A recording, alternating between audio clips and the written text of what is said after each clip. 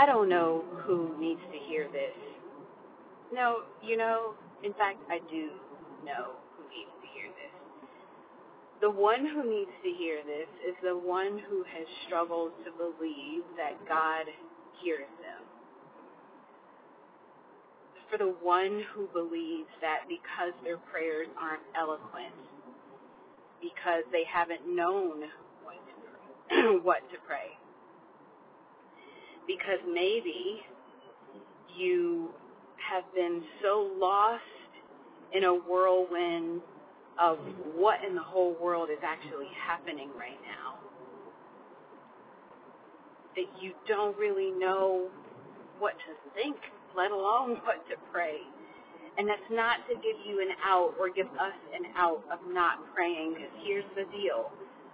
God's word promises that the Holy Spirit will speak on our behalf through our moanings and our grumblings. He will speak directly to the Father from our heart to the Father's heart. But here's the catch.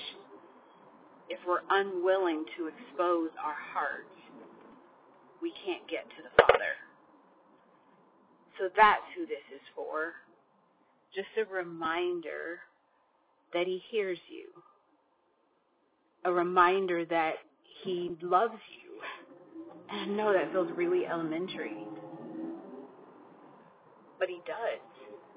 And it's a reminder that we get to stay watchful. The Bible says stay watchful, be vigilant, because the enemy is prowling to see who he can devour. Y'all, I had a dream last night with some random man in a familiar setting who came to taunt me and throw accusations at me. And part of it was truth, part of it was a lie.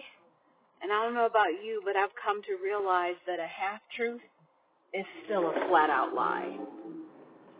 But the enemy wants us to think that if there's an ounce of truth, that it's not a lie.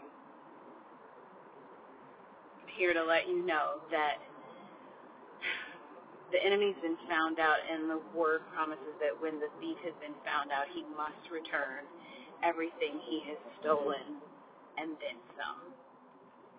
I pray that this finds you wherever you are, without any shame, without any criticism, without any condemnation, without any judgment, pure grace, a little bit of grit, and a whole lot of gratitude.